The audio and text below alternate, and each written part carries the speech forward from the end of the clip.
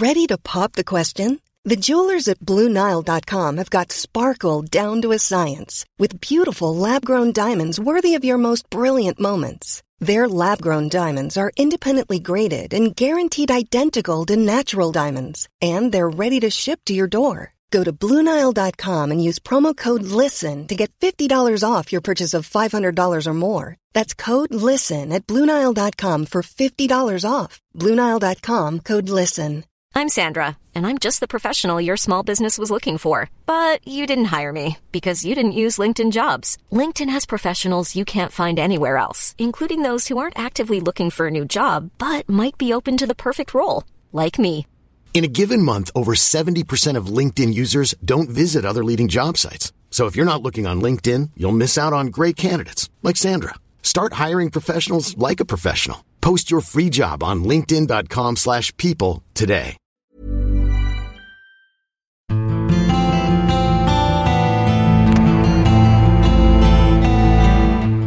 En svensk tiger, en podcast om modern historia med Ola Larsmo och Henrik Arnstad. Välkommen till podcasten En svensk tiger om modern historia med mig Henrik Arnstad och med dig Ola. Hej Ola. Hej Henrik. Hur var sommaren?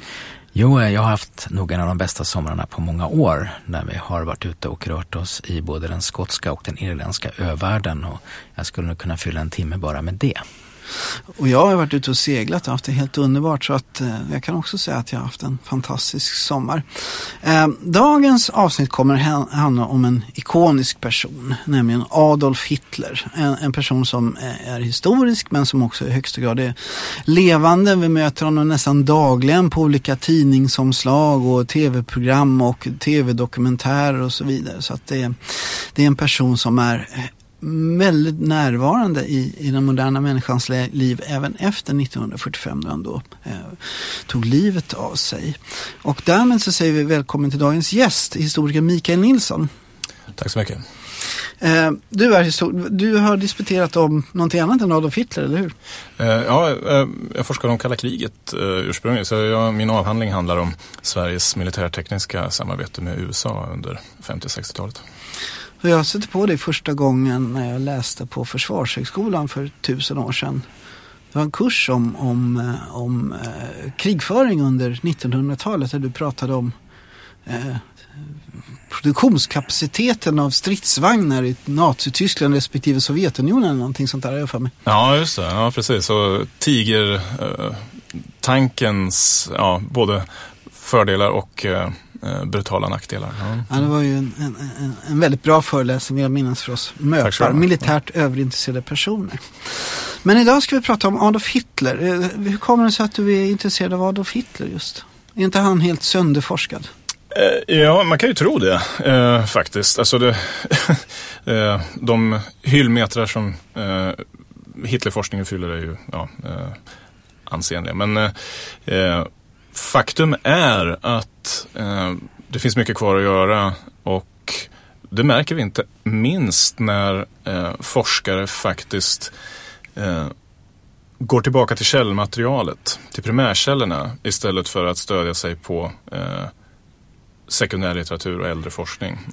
Då visar det sig att den tidigare forskningen har missat väldigt mycket, och att de antaganden som har gjorts i den tidigare forskningen har sedan bara plockats upp och helt enkelt tagits för sanna av den senare forskningen. Ja, för forskningen har blivit så stor helt enkelt, så det krävs en ansträngning idag 2016 att gå tillbaka till källmaterialet och titta, håller det här egentligen? Ja.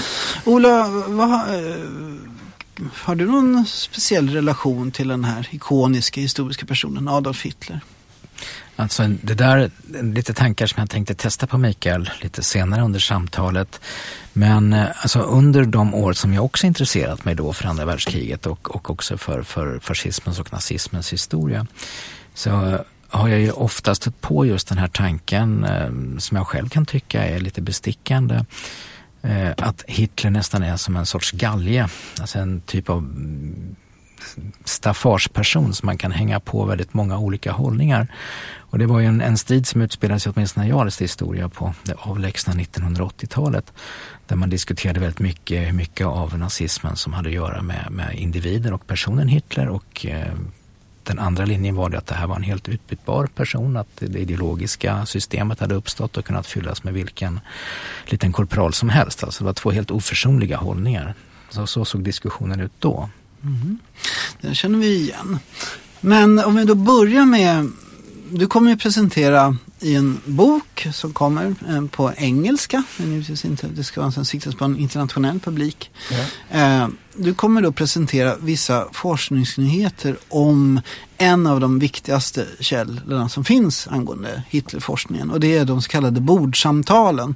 Som då enligt traditionen har det hetat att Hitler sitter och äter middag med sina kompisar. Och så sitter han och pratar vitt och brett om allehanda ting. Och det här är då en av de få tillfällen som historikerna kommer personen Hitler närmare än när han står och skriker och gapar vid partidagen i Nürnberg eller någonting sånt där. Men du har då hittat att de här bordsamtalen kan man ifrågasätta. Ja, precis. Det visar sig ju då att det faktiskt inte har gjorts någon källkritisk granskning av bordsamtalen, det vill säga deras historia, tillkomsthistoria, vem som skrev ner dem, varför, hur har vi fått dem, alltså liksom publikationshistorien bakom de här samtalen. Och de väldigt många intriger och tveksamheter ur källkritisk aspekt då, som finns kring de här samtalen. Och en viktig faktor som förklarar just det här, det är den engelska utgåvan av bordsamtalen som kom då 1953. Där den brittiska historikern Hugh Trevor Roper kan man säga gick i god för bordsamtalen helt enkelt.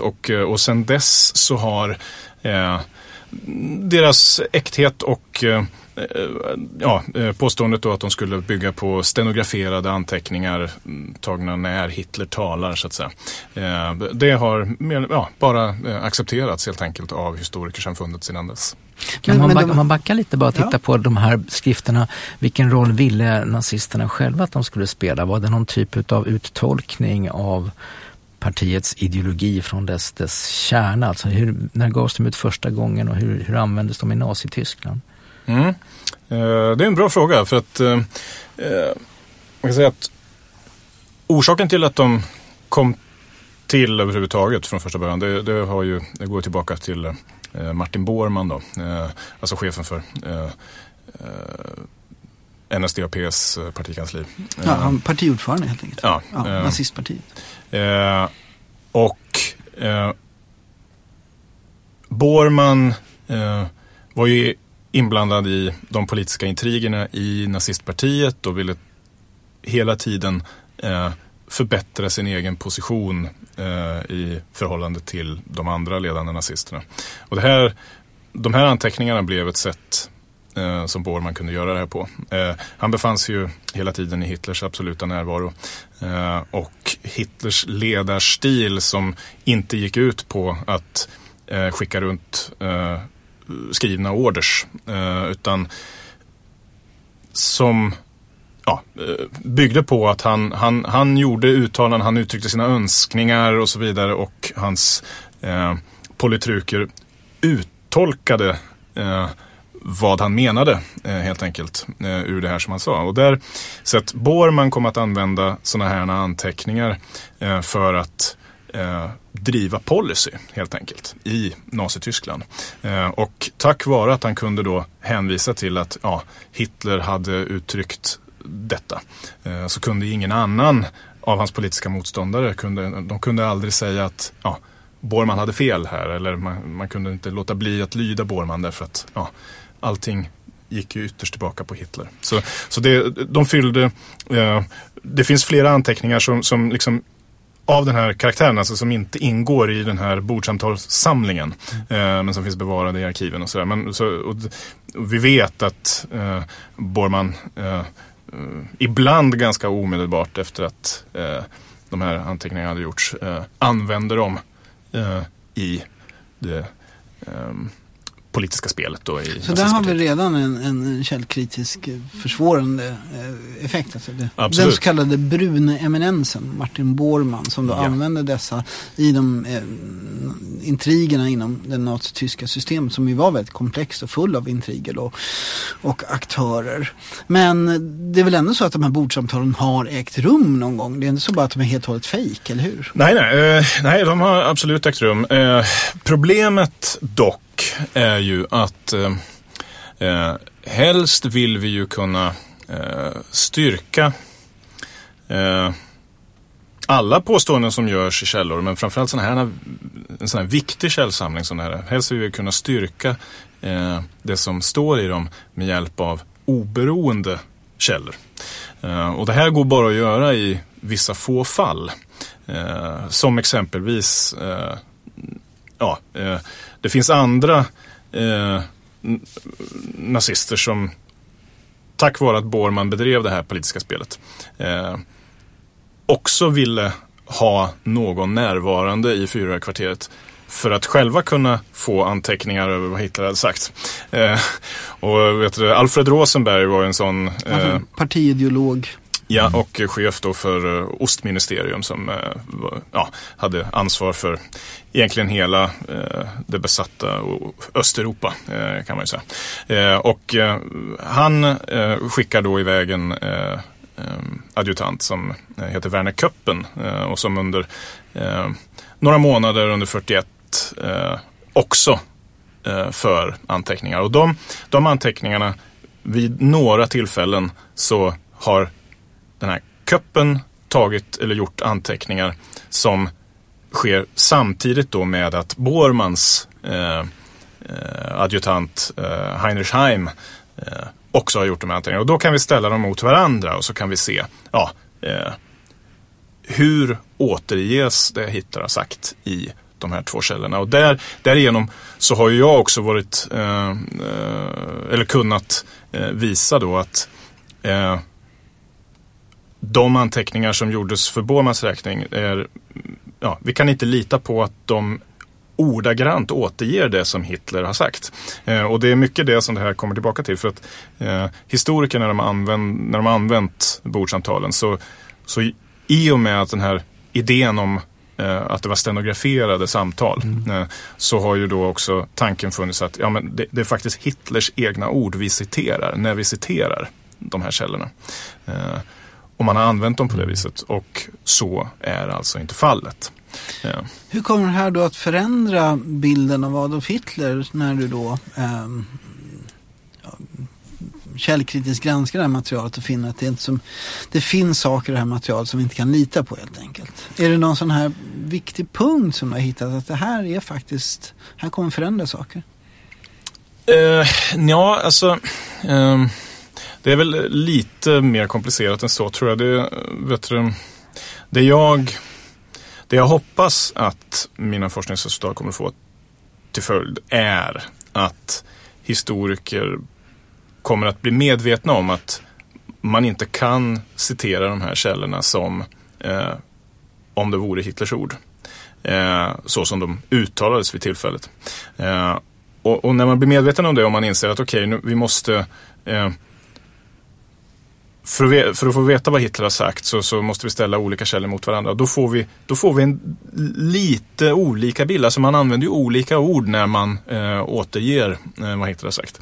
Och är man intresserad av att göra en ideologianalys av Hitler, då blir det ganska viktigt vilka ord Hitler har använt i vilka sammanhang. Och det här historiker kan inte fortsätta att... det finns ju också flera olika versioner av bordsamtalen då publicerade. Och historiker kan inte fortsätta att bara förlita sig på en av de här versionerna och tro att that's it. Utan här måste vi inse att framförallt när vi inte har andra oberoende källor som vi kan jämföra de här bordsamtalsanteckningarna med, då har vi ännu mindre möjlighet att kunna utröna exakt vad Hitler har sagt då. Det här blir lite jobbigt nu, för att problemet med Hitler är att vi vet så lite. Det finns så lite källmaterial igen. Märkligt nog, eftersom denna person då verkat så mycket.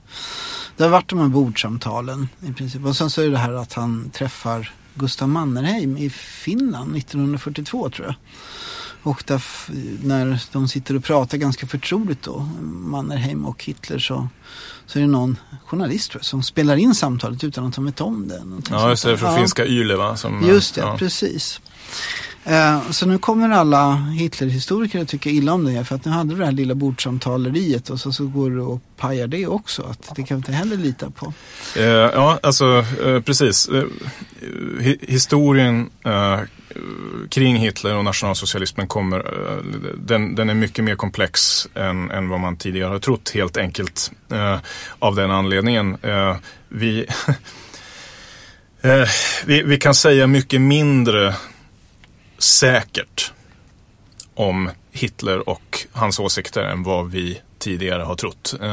För det finns ytterligare problematiserande faktorer här, och det är ju att vi har tydliga indikationer på att Bormann också ibland gick in och direkt redigerade de här anteckningarna. Om han kände att det här motsvarar inte riktigt det som han tyckte att Hitler hade sagt eller borde säga.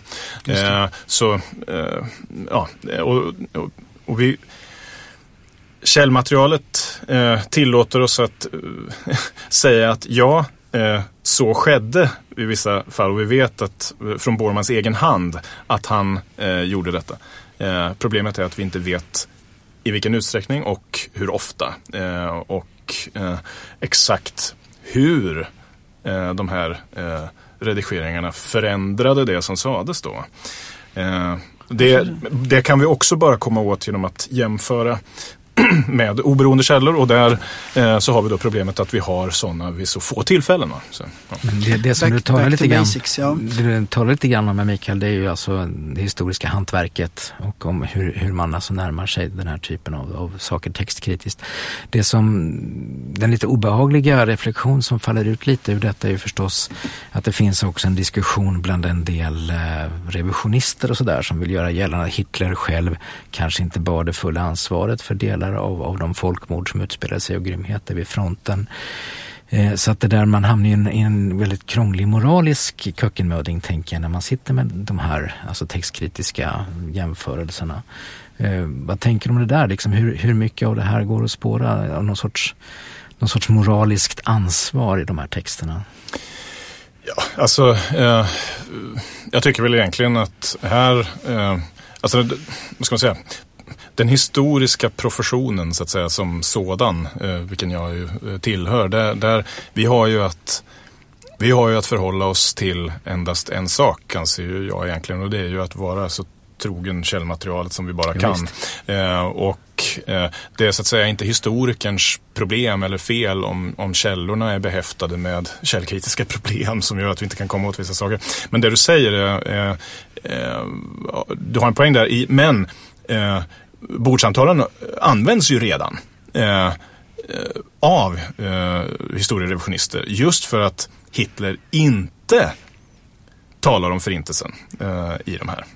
Och det har ju tagit som intäkt för att Hitler absolut inte kan ha vetat om det, därför att jag i en sluten krets där han var helt förtrogen med och där, omgiven av enbart vänner. Ja, hade han vetat om det här, då hade han ju naturligtvis nämnt det. Alltså ett argument från frånvaro av bevis helt enkelt då, va?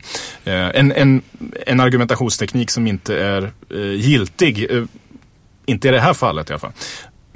Så den problematiken finns redan, och jag tycker då kanske att snarare är det tvärtom, att alltså när man som historiker då närmar sig de här källorna från ett källkritiskt perspektiv och visar att det är inte så här enkelt att Hitler sitter i en trogen krets och är helt öppen och ärlig bara så här. Och att det dessutom finns många andra källkritiska problem behäftade med den här källan. Alltså snarare är det ju så då att vi introducerar en kunskap här och en förståelse för att det är inte konstigt att de här uttalandena kanske inte finns med. överhuvudtaget. Alltså det är inte den typen av källa som vi överhuvudtaget ska förvänta oss att Hitler ska sitta och prata öppet om förintelsen. Vilket vi inte nödvändigtvis skulle förvänta oss i alla fall. Med tanke på allt det besvär som nazisterna la ner på att inte benämna saker vid deras rätta namn. Så att säga. Exakt. Ola, du har ju läst en del Hitler-biografier och sånt där. Om du nu, utan för den skulle liksom försöka ha så här vetenskapligt anspråk på sanningen, så att säga. Vad får du för bild av personen Adolf Hitler? Politikern Adolf Hitler? Militären Adolf Hitler och så vidare? Det är alltid det där när man ska studera människor som har fått rollen av att vara absolut onda, som man ju har i åtminstone i populärkulturen och i viss mån i det allmänna medvetandet. Man brukar säga att den som säger Hitler först i en diskussion har förlorat. Hitler? Ja, så var det jag klarat. Ja. Men en kompis som sa att det gäller inte 2016 för nu är det helt plötsligt relevant. Så. Ja, okej. Då är vi tillbaka på bordet igen, höll jag på att säga. Nej, men alltså, det är ju det här som är problemet, va? Alltså att man vill veta mer om den här människans psykologi. Dels därför att han kunde spela den roll han gjorde, alltså som toppdemagogen i en otroligt skicklig retorisk rörelse som skadade världen på djupet. Men frågan är ju också den gamla vanliga som jag nog måste säga att jag sliter med fortfarande efter mina historiestudier för så många år sedan. Alltså vilken roll spelar den här människan som individ i den här strukturen? Hade man kunnat tänka sig en helt annan militär ledare eller inte? Och den fråga som jag vill ställa till dig i det här sammanhanget, Mikael, det är just, du nämnde det inledningsvis. Ja, men nu försöker du smita undan lite för tidigt. Nu vill jag veta hur du ser på Hitler. Det hänger samman. Jag ska formulera som en fråga och sen svara på den själv och sen ge ordet till Mikael. Men jag tänker så här att man frågar sig vilken typ av ledarstil, du använder ett ledarstil som man använder, va? Och det är just det där, vi vet hur naziststrukturen var uppbyggd med olika organisationer som nästan var inbyggt att de skulle bekämpa varandra i någon sorts hierarkisk tävlan. Och ibland kan man få en känsla av att han själv såg sig själv som en typ av orakel, nationens förkroppsligade ledargestalt som nästan skulle utföra en sorts orakelord som sen då olika delar av partiapparaten skulle uppfånga och uttolka på det sätt som du har beskrivit. Alltså jag får ofta, om du frågar mig hur jag ser på Hitler då, ovetenskapligt, så är det alltså det är en tom människa. Så han har ingen roll förrän han hittar den här rollen av att liksom vi säger förkroppsliga en beställning inom starka reaktionära antihumanistiska riktningar inom politiken. Det var där som var den stora Hitlerutställningen i Berlin som jag besökte för några år sedan. Som vi bygger på Joakim Fest ganska mycket, gör inte det? Jag hade för mig. Där var den bärande tesen just att Adolf Hitler var det tomma kärlet som fylldes utav alla intressenter, inte då bara partiet utan även liksom SS-organisationer. Alla de delar av det komplexa nätverk av organisationer och aktörer som då var Nazi-Tyskland. Det är liksom, det är en sån där modell som man har stött på, eller hur? Mikael? Jag skulle säga att alltså den bilden är ju kraftförenklande skulle jag säga. Alltså, det är förvisso så att även de allra senaste Hitlerbiografierna som har kommit, alltså Peter Longerichs Hitlerbiografi som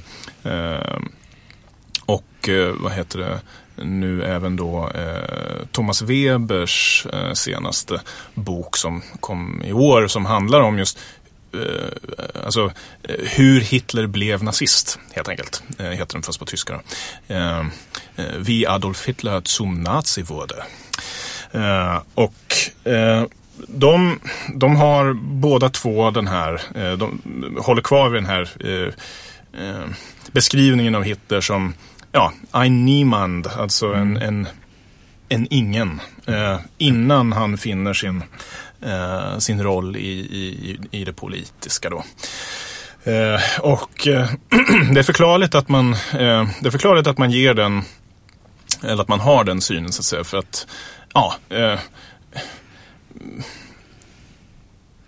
Hitler innan, ska vi säga, september 1919, eller juli kanske egentligen, 1919 och Hitler före, eller Hitler efter. Så det är två väldigt skilda personer.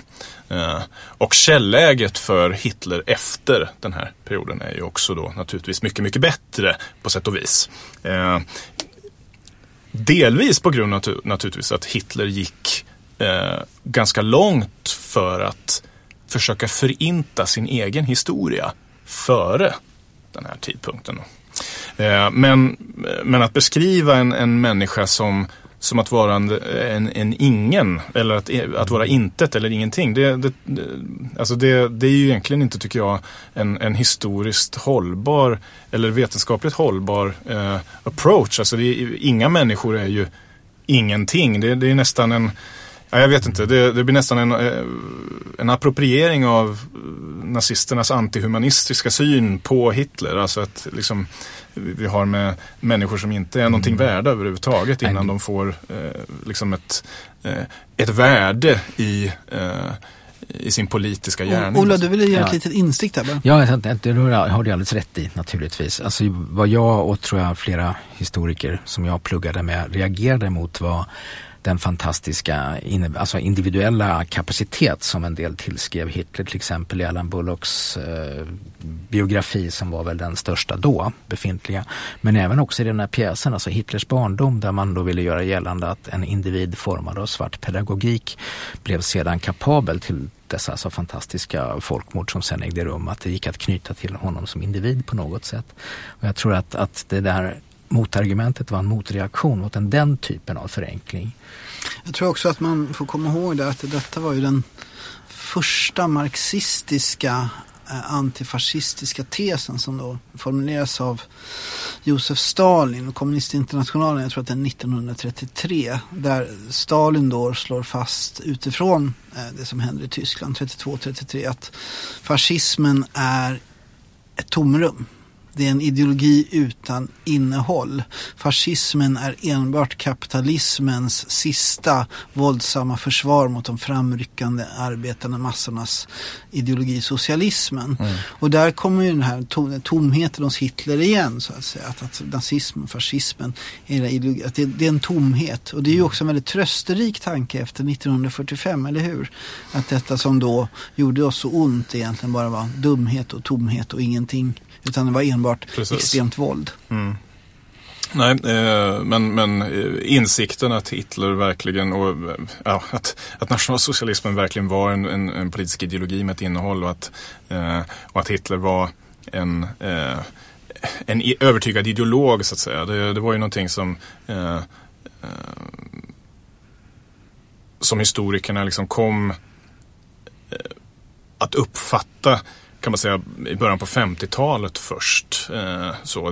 Inledningsvis så fanns den här uppfattningen om att Hitler var bara en maktgalning som gjort allt för att ta sig till makten. Det spelar ingen roll hur. Hanna Arendt var väl viktig där. Ja, och Hermann Rauschning framförallt. Alltså en gammal, han var väl, jag tror han var borgmästare i Danzig från början.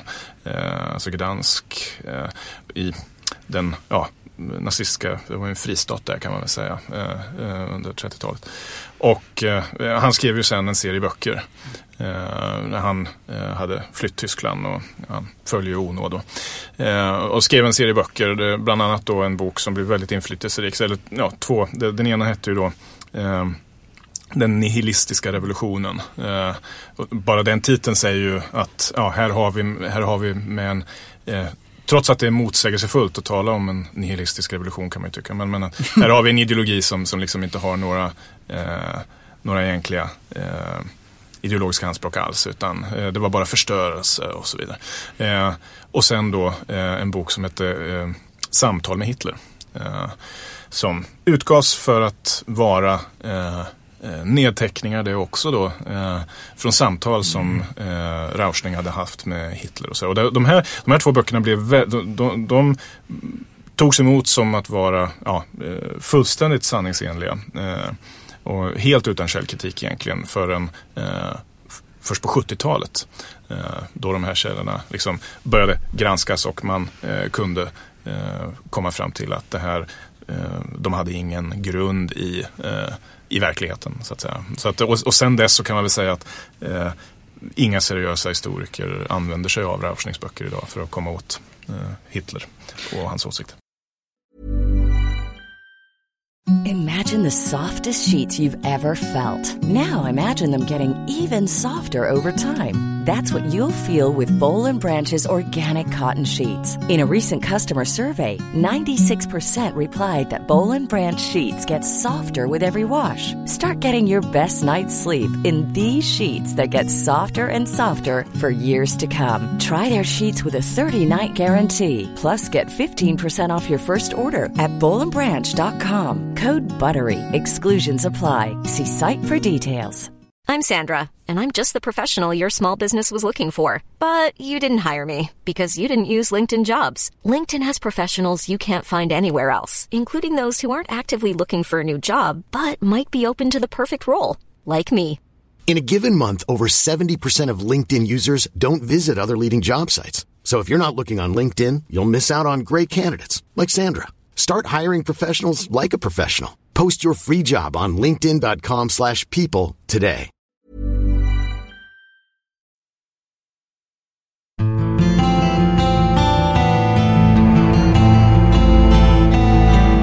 Du lyssnar på En svensk tiger, en podcast om modern historia med Ola Larsmo och Henrik Arnstad. Du skrev ju en intressant artikel i Dagens Nyheter där du kritiserade norska författaren Kåre Knausgårds bild av Hitler så som han framställer det i sista bandet av sin självbiografi. Och som jag minns ditt argument som jag tyckte var bestickande då, så vill du snarast visa hur ideologen Hitler tar form stegvis och inte, alltså det går inte att säga att det finns ett före han blev galjonsfigur, utan liksom att det finns en kontinuerlig psykologisk utveckling hos honom som leder fram till nazismens, alltså att han blir nazismens banerförare. Ja, absolut. Jag kan ju bara säga då att det var en debatt som initierades av författaren Maja Hagerman. Just det, och det där riktigt. Då det kom ett sorts svar och som du då reagerade på någonting. Ja, precis. Det var ju någon statsvetare tror jag som, eller sociolog kanske han var, som skrev att Knausgårds essä över Hitler var ju fantastisk. Och den Vad är det Knausgård egentligen säger då?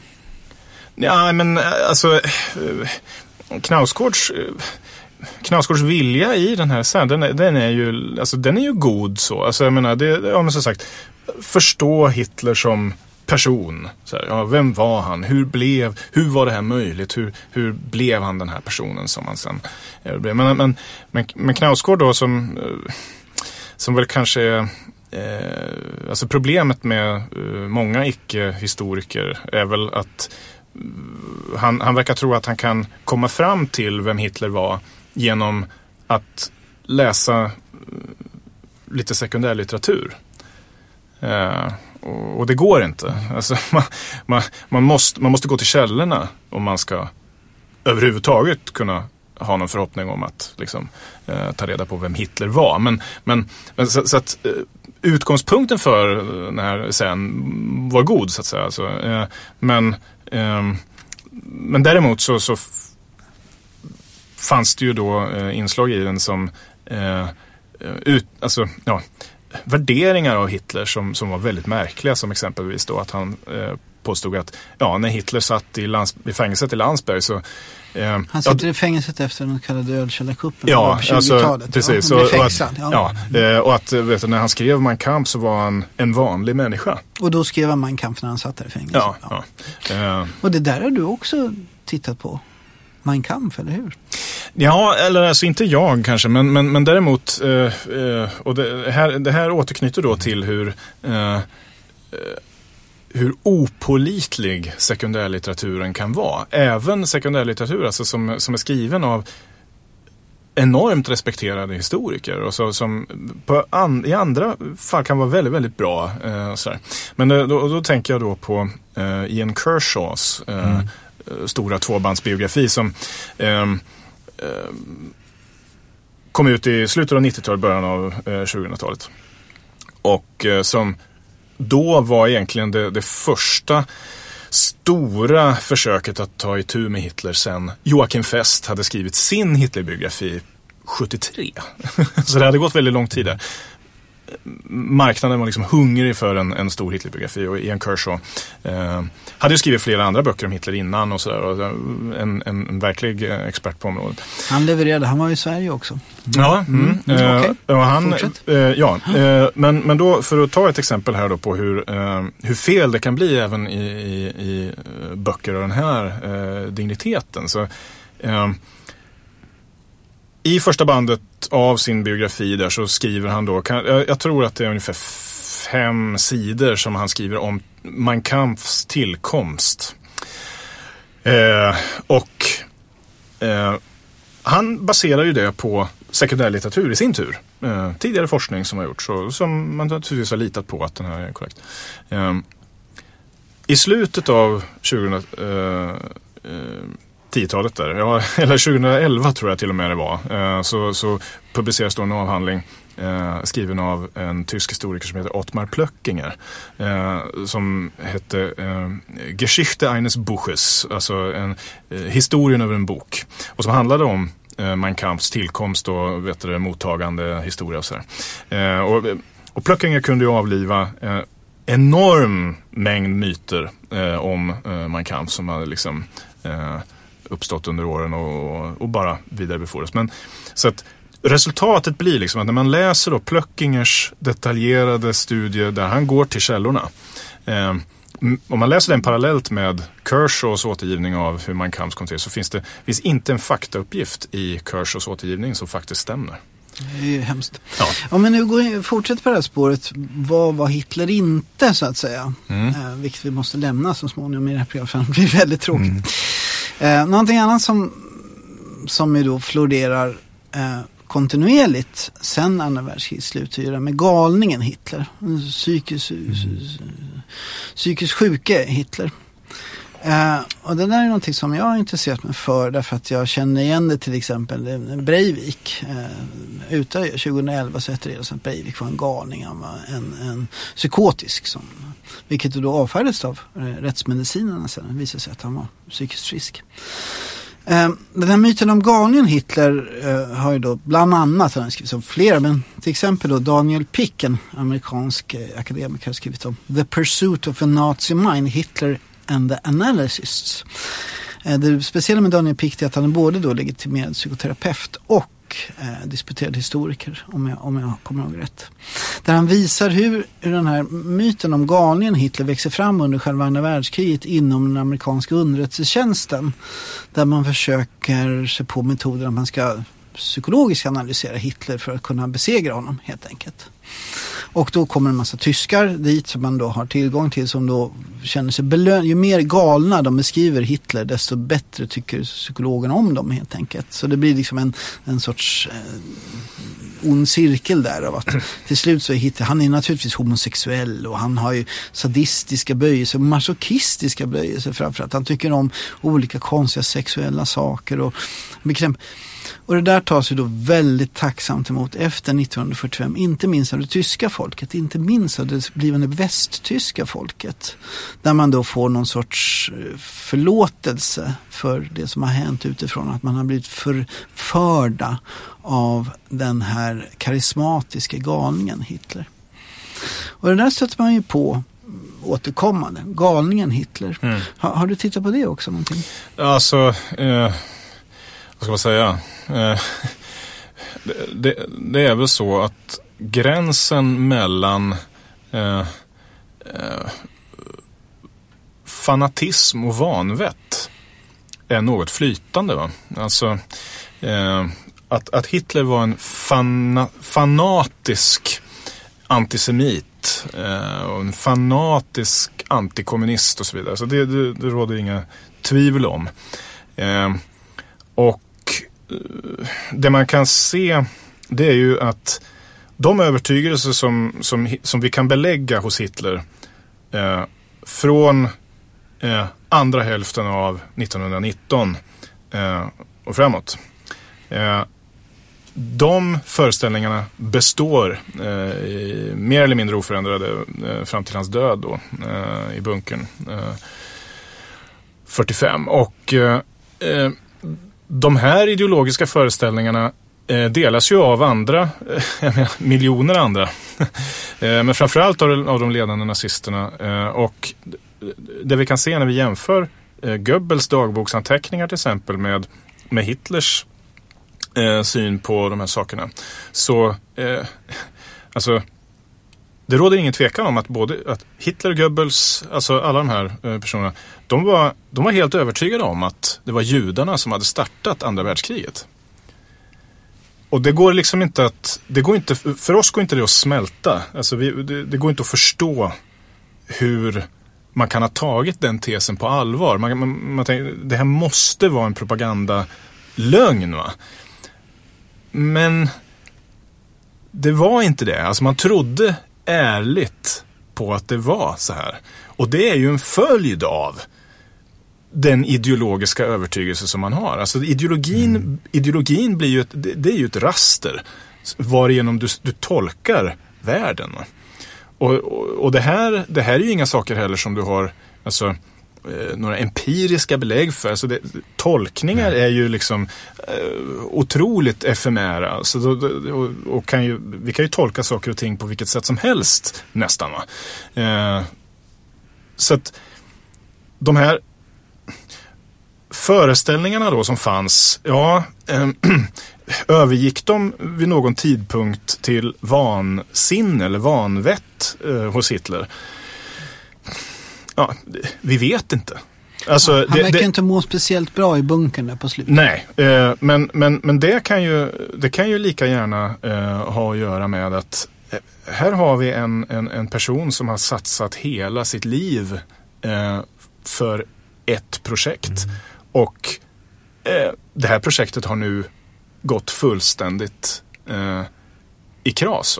Så det är klart att det är ju, alltså precis som människor kan bli fullständigt desillusionerade och även avsluta sina liv om deras religiösa föreställningar liksom visar sig vara felaktiga, eller man liksom får den misstanken bekräftad för sig. Så likadant här. Det var inte så att Hitler släppte sina övertygelser när han satt där i bunkern och dikterade sitt testamente, utan där är ju just de här, i testamentet säger han ju precis det att jag ville inte ha det här kriget. Det påtvingades oss av judarna. Så att den föreställningen finns ju kvar ända till slutet. Och hela Hitlers agerande, alla hans konflikter som han har med militärledningen och så vidare, det är ju liksom en följd av att militärledningen var ju egentligen, de var ju inte nazister.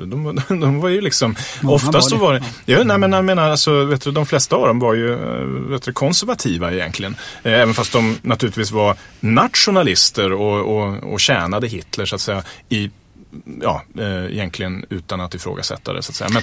Men konflikterna finns ju där, och det är inte så märkligt då, med tanke på att de här ideologiska skillnaderna också var viktiga även för det här problemkomplexet.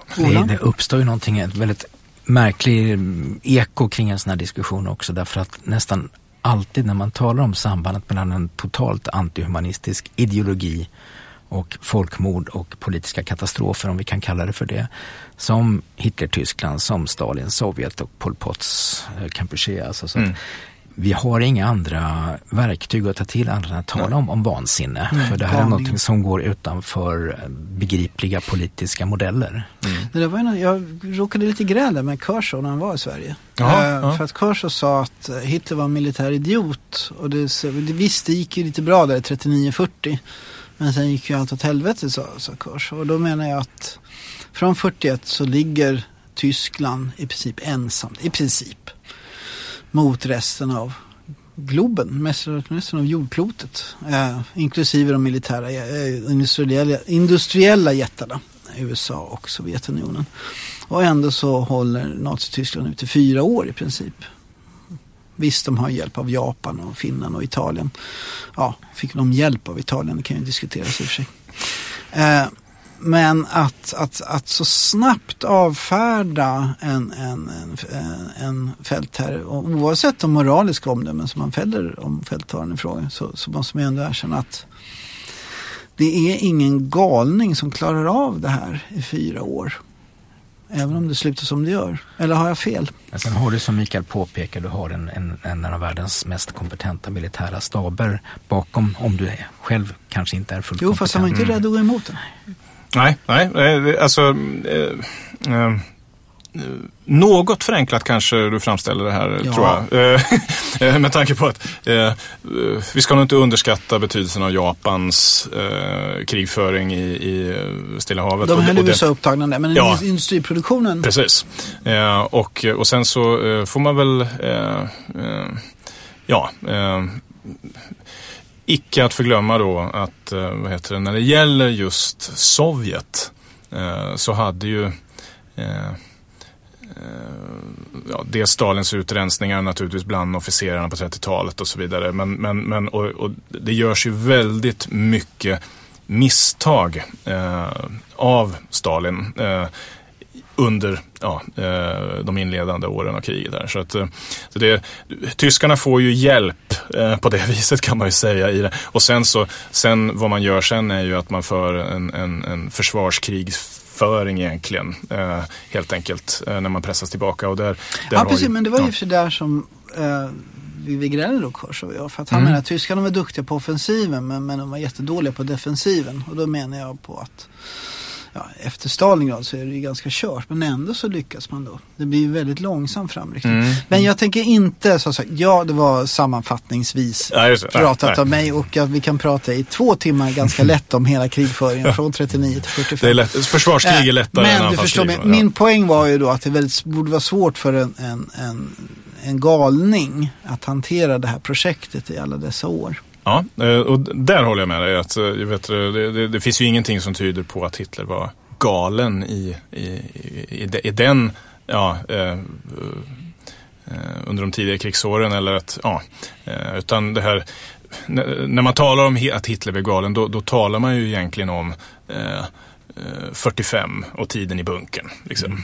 Den är alltid isolerad Hitler. Filmen som alla har sett, utom du, Der Untergang med Bruno Ganz som då briljerar som Adolf Hitler. Fantastisk skådespelarinsats och fantastisk film. Men som också då mycket bygger på just den här galningsteorin. Att i den här filmen så är Hitler en fullständigt spritt språngande helt enkelt. Bra. Han har ingen som helst kontakt med verkligheten överhuvudtaget, utan tror att det står en massa tyska divisioner in på knuten som inte existerar i verkligheten och så vidare. Där håller du inte riktigt med. Ja, så här. Som du sa då, jag har inte sett den filmen, och det är faktiskt ett medvetet beslut, för att så länge som jag håller på med det här projektet så vill jag inte se filmen, för att film är väldigt suggererande. Och har en förmåga att liksom lägga sig över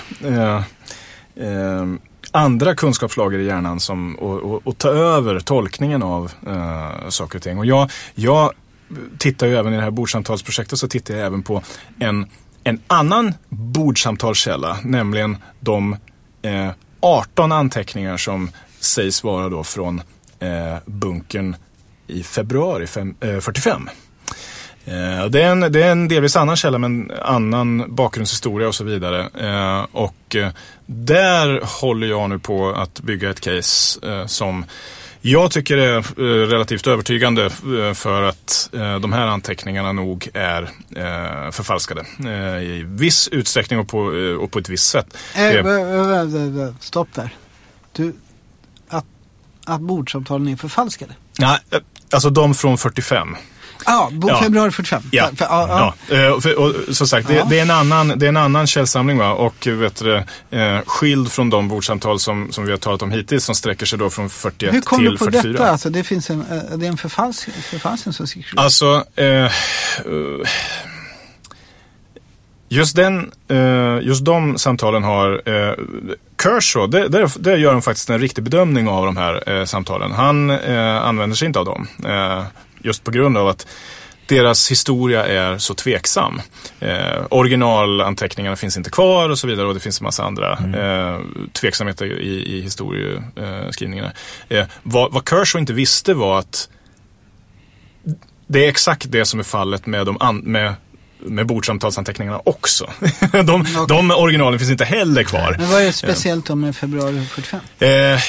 Alltså de har betvivlats då på andra grunder också. Hitler säger saker i de här anteckningarna som tycks på ett märkligt vis överensstämma väldigt väl med de politiska uppfattningar som källan till de här anteckningarna hade. Och källan till dem är samma person som också hade bordsamtalen. Ett av bordsamtalsmanuskripten, ska vi säga, för det fanns ju då 2 stycken. Och den person vi talar om här, det är en schweizisk nazistsympatisör som heter François Genoux.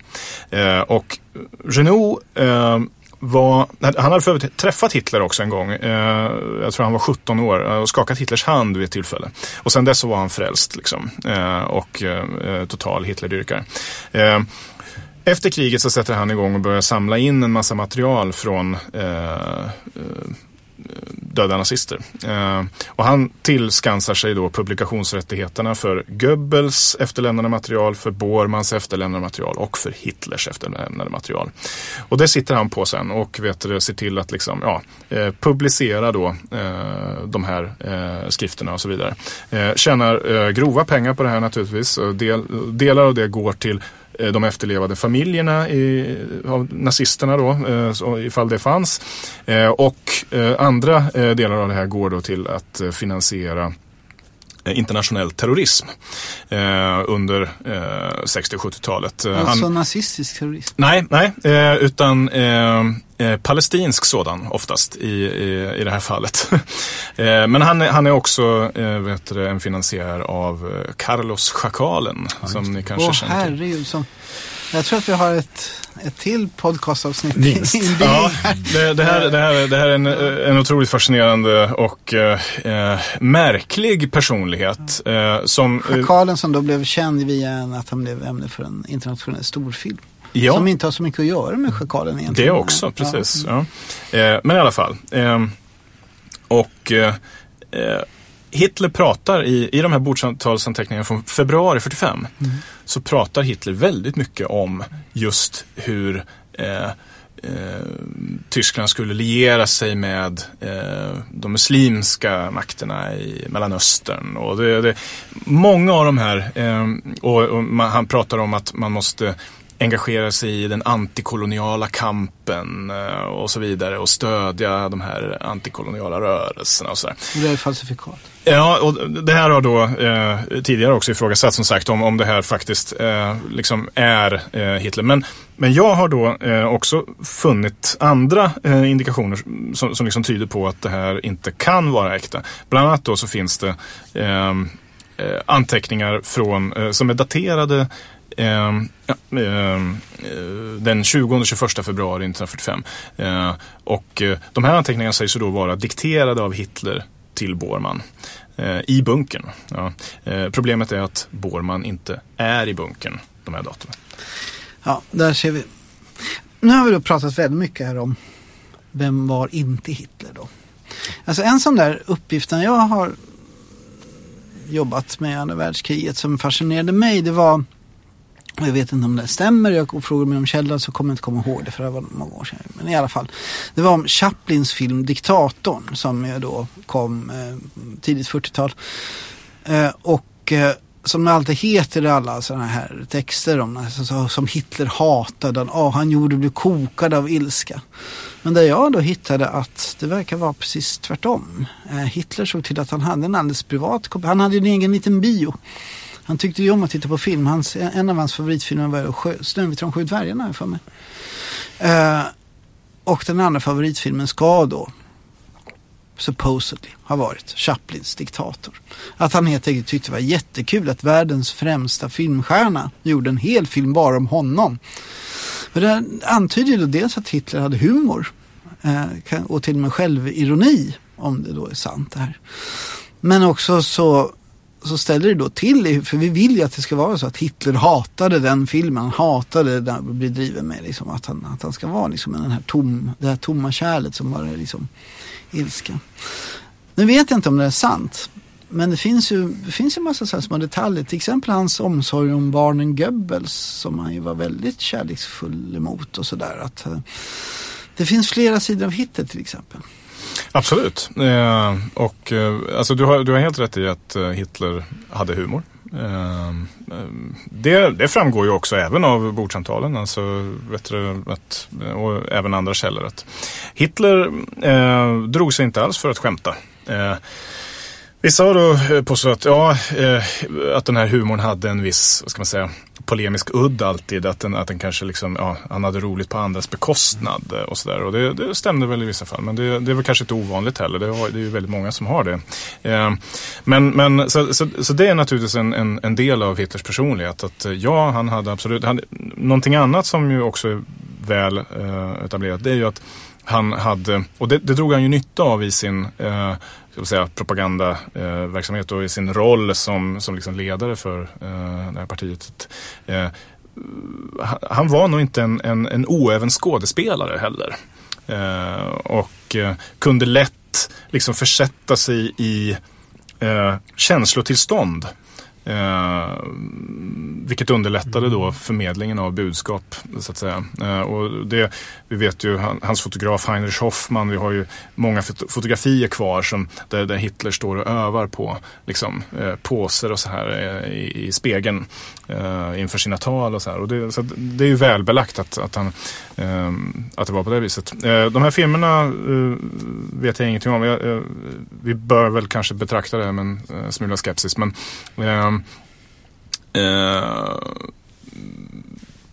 ja. Ola? Nej, det är bara egentligen en fråga kvar till dig, Mikael, också. Och, alla vi som någon gång har verkligen fördjupat oss i ett ämne och suttit med källor och dokument vet ju hur verkligheten kan bli lite, vad ska vi kalla det för, svåråtkomlig, att den löser upp sig i flera olika skärvor som man försöker pussla ihop då som historiker eller populär historisk författare. Jag kan också tänka mig att en del kan uppfatta det som provocerande om man pratar om en diktator som alltså skadade världen på djupet, att man säger att nej, vi kan inte veta detta, vi kan inte dra den slutsatsen. Vi förstår ju att man måste arbeta så som historiker, men när du själv sitter med dokumenten, om du ändå kan stiga ur rollen lite grann av framförallt källkritiker och säga vilken bild, vad är det som har fastnat i ditt huvud av det här arbetet och personen? Ja, men det är nog, vi var inne på det lite grann tidigare här också, och det är ju alltså den grad till vilken ideologi kan förvränga verklighetsuppfattningen hos människor. Alltså, och då talar vi som sagt inte bara om Hitler eller om Goebbels, utan vi pratar om en ansenlig mängd människor alltså, som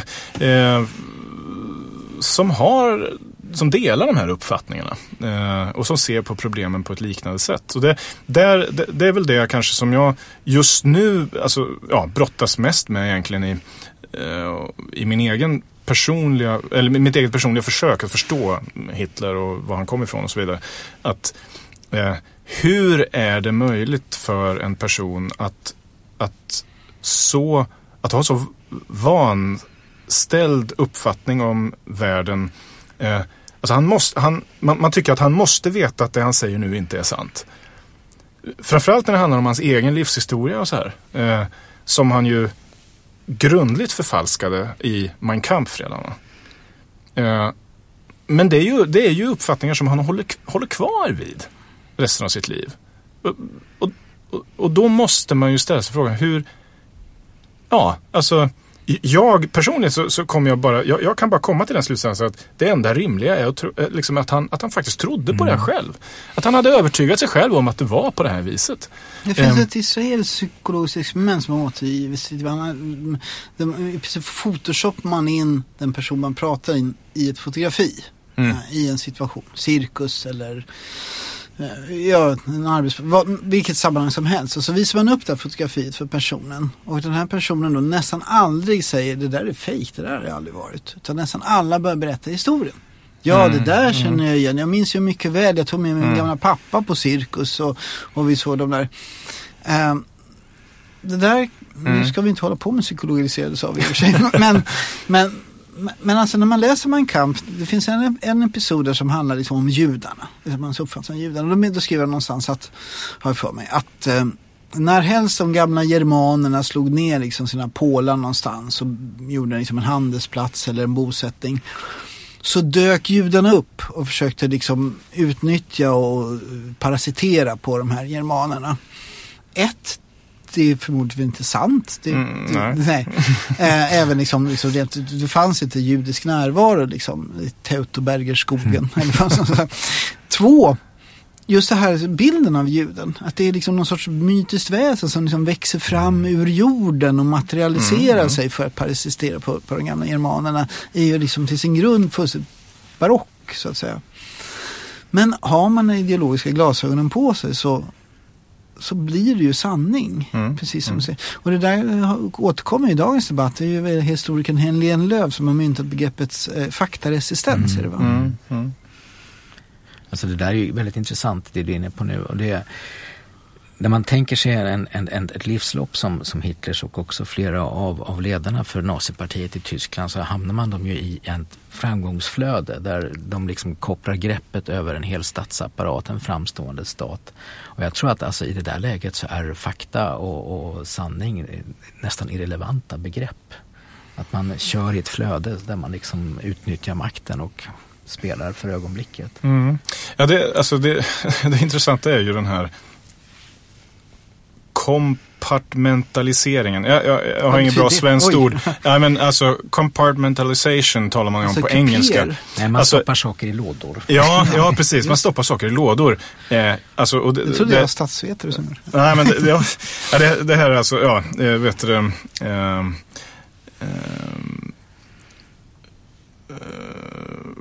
forskning kring hur hjärnan fungerar har ju visat att det fungerar på det sättet. Alltså flera mot varandra stridande uppfattningar kan samexistera i samma hjärna därför att man kompartmentaliserar. Ja, och de här kommer aldrig i kontakt med varandra på det viset som gör att den här motsägelsen blir uppenbar. Och därför kan man då hålla uppfattningen att juden är totalt underlägsen ariern, samtidigt som man kan säga att juden hotar hela ariens existens genom sin framgångsrika närvaro på den här planeten. Och kopplat till det så kan man ha då en uppfattning om att bara den starke vinner.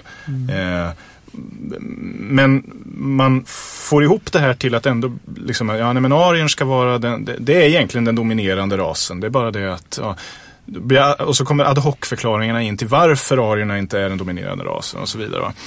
Man kan ha uppfattningen att judarna står bakom både bolsjevismen och kapitalismen samtidigt, va, och så här. Och det här psykologiska fenomenet helt enkelt. Det finns en logik där. Ja. Som är fascism.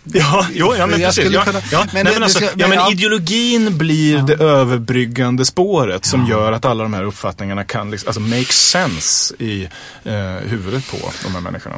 Man menar ju på att judarna uppfinner allt det här för att splittra nationerna. Både liksom den globaliserade kommunismen och den globaliserade kapitalismen. Det är ju där som man menar man är varken höger eller vänster. Men det där är ett annat avsnitt. Som är det som behandlar, tror jag. Jag har gjort det. Om jag förstår det rätt, Mikael, så vad du säger också är liksom att man kan egentligen inte komma fram till individen Hitler på det sättet. Jag menar, alltså, vem är, kan vi det med någon människa? Nej. Alltså inte ens en människa som är nu, inte ens med oss själva kan vi göra det. Alltså, många saker förblir gömda för oss. Och i fall med historiska personer så är det naturligtvis ännu mer så. Men vad jag tror att vi kan säga att absolut så Hitler var en person även innan han blev ledare för nazistpartiet. Han hade åsikter och tankar och sådär. Sen kanske vi inte kan komma åt dem, men det, genom vissa källor så kan vi i alla fall få en aning om det och så vidare. Men vem Hitler var, alltså jag tror att vi bedrar oss om vi förväntar oss att vi bakom den här fasaden som vi ser ska hitta någonting annat. Och det är det jag menar också med att Hitler var övertygad om de här sakerna som man talar om. Alltså det är Hitler vi ser här. Jag tänkte på, vi ska börja runda oss så småningom, men det där är ju också väldigt effektiv ledarstil. Vi diskuterade till och med innan programmet här, Ola och jag. Till exempel Per Albin Hansson, som är en oerhört strategisk och kompetent politisk ledare. Som ju då ser till att han inte behöver egentligen uttrycka åsikter själv, utan att han då samlat omkring sig en samlingsregering som då representerar alla möjliga åsikter. Allt ifrån liksom en militante antinazisten, eller i alla fall fanatisk antinazismen, Ernst Wigforss och liksom Richard Günther, utrikesministern som är tysk vän, Gösta Bagge, högerledaren, alla med. Så att vad han behöver göra, Per Albin, är ju egentligen att säga så själv, nu tycker jag att tyskarna ska få åka tåg genom Sverige. Utan han kan ju då bara släppa fram den sidan omkring sig som tycker som han vill, och så blir det så. Man kan jämföra med seriefiguren Tintin, som ju inte har någon personlighet själv. Han är bara huvudperson i serierna. Och sen så har man då Kapten Haddock och Bianca Castafiore och Professor Kalkyl, som är då väldigt starka karaktärer i omgivningen. Och då kan man ju då peka på att Hitler, han har ju då Heinrich Himmler, som är väldigt speciell på många sätt. Väldigt intressant tycker jag. Pangerman, han är ju inte tysk nationalist egentligen, en pangerman. Han har då en väldigt speciell syn på liksom judar och så vidare. Och så har Martin Bormann, han har Goebbels, som är också speciellt. Alltså, Hitler utgör någon sorts blank Tintin bland de här då karaktärerna. Alltså man då det här working towards Hitler-teorin som du var inne på, liksom där, att man kan då tolka Hitler, om man är Martin Bormann, på ett visst sätt. Att det är en ganska effektiv ledarstil. Om man tittar på, inga jämförelser i övrigt då, men om man tittar på den svenska regeringen idag med Stefan Löfven i spetsen, så kanske inte det. Kanske det är en Tintin då, med då vissa statsråd. Och därmed så faller ju just den här tanken på Hitler som ett tomt kärl och en blank person, så att säga. Han kanske bara var en väldigt duktig projektledare, helt enkelt. Ja, det råder ju inget tvivel om det. Att han liksom var en skicklig politiker på det viset. Och att en viktig del i, framförallt under 20-talet efter, alltså när partiet återbildas och så vidare, och sen tidigt 30-tal, alltså att han låter bli att ta ställning i konflikter mellan högt uppsatta nazister. Som ju går tillbaka på det som du nämnde, Ola. Alltså att han hade ju den här inställningen att helt enkelt den som vinner den här konflikten är den värdige liksom, personen här. Så att han håller sig tillbaka och låter de här kämpa mellan sig, och sen så kommer han in i efterhand mer eller mindre och bekräftar kanske mer det utfall som har skett då. Utom med Ernst Röhm då. Ja, just det. Ja, nej, men vet du, men där vi har inte pratat om långa knivarna snabbt. Vi lämnar det. Ja, vi måste börja knyta ihop säcken idag. Jag tycker att du har någonting du vill inflika bara. Det var en sak som Ola pratade om. Så det verkar som att Ola ville ställa en fråga kring det. Men så kom vi aldrig in på det riktigt. Och det var det här med utbytbar eller inte. Ja, alltså den gamla 70-talstanken. Marxistisk tanke. Ja, jag skulle inte vilja kalla den alltså enbart marxistisk, utan det handlar kanske snarare strukturalistisk. Ja. Alltså är det så att en individ kan förändra historien på det sätt som en gestalt som Stalin eller Hitler gör? Om inte Hitler hade funnits hade vi ändå fått andra världskriget och förintelsen. Vad svarar du på det? Det går inte att svara på. Vi kan säga vad vi vill här. Ja, nej, men det är det jag skulle vilja säga det. Att frågan är förfelad, den är felställd helt enkelt. Det som skedde. Punkt. Det går inte att ställa den här frågan. Hade det blivit likadant även om Hitler inte hade funnits och så vidare. Hitler fanns. Alla personer runt omkring fanns. Världshistorien utspelade sig så som den gjorde. Och alla kontrafaktiska spekulationer är totalt meningslösa. Vi har den historia som vi har. Och det gäller istället att titta på det källmaterial som finns kvar och försöka rekonstruera vad som faktiskt skedde. Inte att ifrågasätta om saker och ting hade kunnat gå annorlunda, för det hade de inte. Jag tror att det var Adressändring som hade reklamfilmer om brev som inte kommer fram och liv som totalt förändras av det. Jag kan ändå inte låta bli att tänka att det skulle vara trevligt om det hade kommit ett brev till en ung Adolf Hitler från Konstakademin i Wien där det såg: hjärtliga gratulationer unga herr Hitler, du är välkommen att komma in här och börja studera konst nästa termin och vi ser fram emot dina bidrag till konstvärlden. För då möjligtvis hade vi då kanske kunnat få se en annan utveckling under världshistorien. Ola, vad tycker du om det här då? Jag tror att vi bara har börjat mumsa på den här tårtbiten, alltså därför att det finns så otroligt mycket att tillägga. Och den verkligt oroande och obehagliga frågan som du mycket riktigt säger, Mikael, som vi inte kan besvara. Och du sätter också tummen på, tycker jag, varför kontrafaktisk historieforskning ofta hamnar så tokigt. Det är just den fråga som vi måste ändå besvara i våra huvuden, är hur denna ideologi kunde få ett så starkt grepp om en hel nation. Och alltså, vi sliter ju med den. Och samtidigt går den inte att besvara. Nej, några kloka sista ord. Ja, alltså, vi är ju slavar under vårt källmaterial och våra förutsättningar, så att säga. Och där det går inte att göra någonting åt det faktum att vi aldrig kommer att kunna undersöka och återskapa alla de faktorer som ledde till till förintelsen eller vad det nu kan.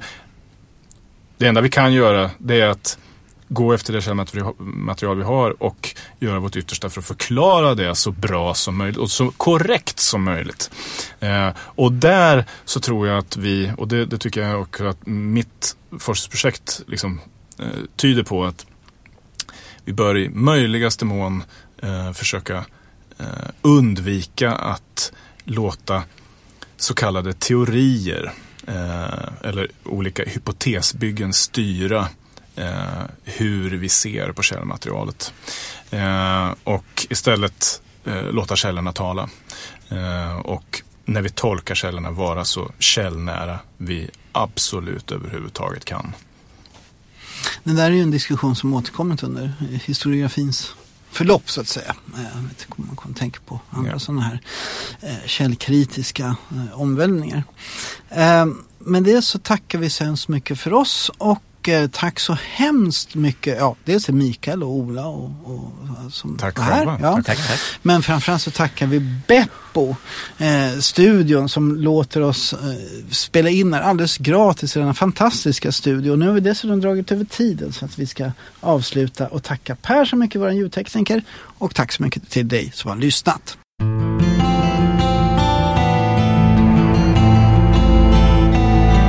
Du har lyssnat på En svensk tiger, en podcast om modern historia med Ola Larsmo och Henrik Arnstad.